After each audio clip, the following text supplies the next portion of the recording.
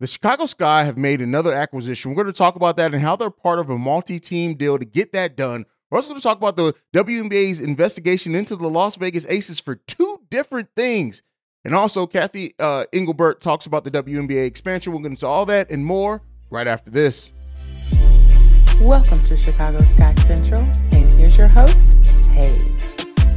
All right, Sky fans, welcome to another episode of Chicago Sky Central. I'm the host here, Hayes. Glad to have you guys in the building. And so, just to go around the WNBA news first, Phoenix Mercury have making a trade, still finalizing trade to send former Chicago Sky player Diamond DeShields to the Dallas Wings, and the Chicago Sky are going to be involved in that. We could talk about that. The deal isn't complete yet. They're expecting it to be as many as 4 teams involved into this deal once it's finalized and everything is good to go. Diamond DeShields is just, she was such a great player for us. And I do miss her. I wish we could get her back. But, shout out to her for going to the Dallas Wings. We'll see the impact she has there.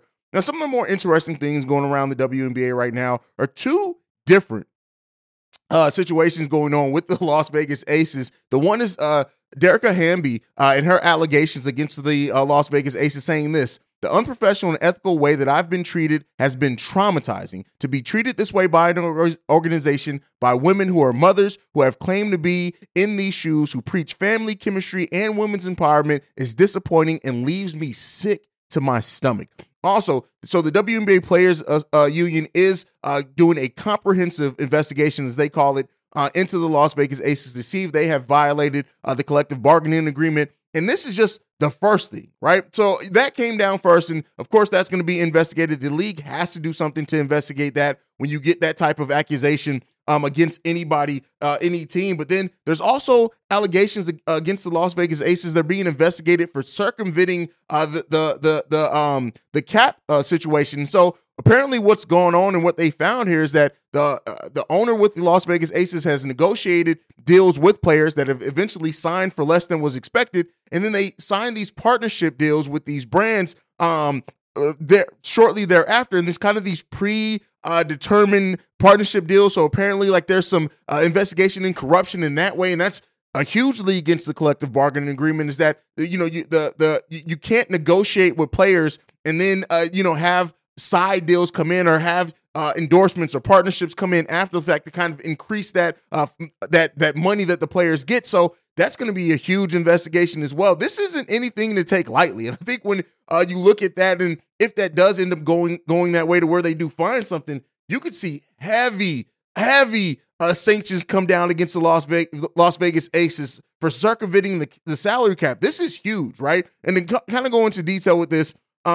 Okay, so according to the Next, the Aces have been accused of arranging calls with potential signees, either free agents or current players, negotiating extensions, and they offer a specific amount of money from a particular pre-selected company that then would make a call to the players later on. So that is hugely against the league rules, and so this is probably one of the more egregious and just flat out accusations we've seen of the team of trying to circumvent the salary cap in the WNBA, and that could be absolutely huge. And we can see what that penalty is going to be. That's not anything to take lightly. It's really crazy when you think about it, and it all boils down to. But we'll end up seeing what comes of that, if anything, for the Las Vegas Aces, a team that just put together a super team that's expected to be one of the definitely try to repeat as WNBA champion. So we'll see what happens with that. Now, on last episode, we talked about expansion, and we talked about how Portland was pitching Kathy Engelbert on expansion, and she's since followed some of that up some. So while she had previously said that she wanted to announce locations for a new team by the end of 2022, which of course did not happen, that has since passed. She's now walked back on that timeline. It looks like as soon as 2024. She's even said that as far as expansion, we're about 2 to 4 years out from expansion happening. So she does want to announce at least one of the teams by 2025 and wants to add a team by then. But she also went on to say this: "We are not in a rush." Adding that it's more feasible to bring in a new team for 2024 as players. It is not feasible to bring in a new team for 2024 as players are already in the midst of free agency for the 2023 season, according to the Next. So we'll see what happens with that. It doesn't seem like the expansion is going to be as quick as maybe we had once thought of. They still haven't decided on teams, but WNBA expansion is coming. The question is just when and where the WNBA will be expanding into. Now, we already talked about on the last episode. You can go and check that out on the channel if you want to talk about just how important expansion could be for the WNBA. But those things to definitely look out for. Now, to get to the Chicago Sky specifics of this, I already alluded to it before. In the deal that's sending Diamond DeShields to the Dallas Wings, they're going to get other teams involved, but it's kind of already been said that the Chicago Sky will be involved in the trade, and they will be getting Marina Mabrey in that deal. Now, this is a pretty solid signing for the Chicago Sky. When you look at Marina Mabrey, last season starting 34 of 32 games, it was her most games starting in her WNBA career. Previously in 2020, she started 12 out of 18 games, and then last season she started 8 out of 32 games played.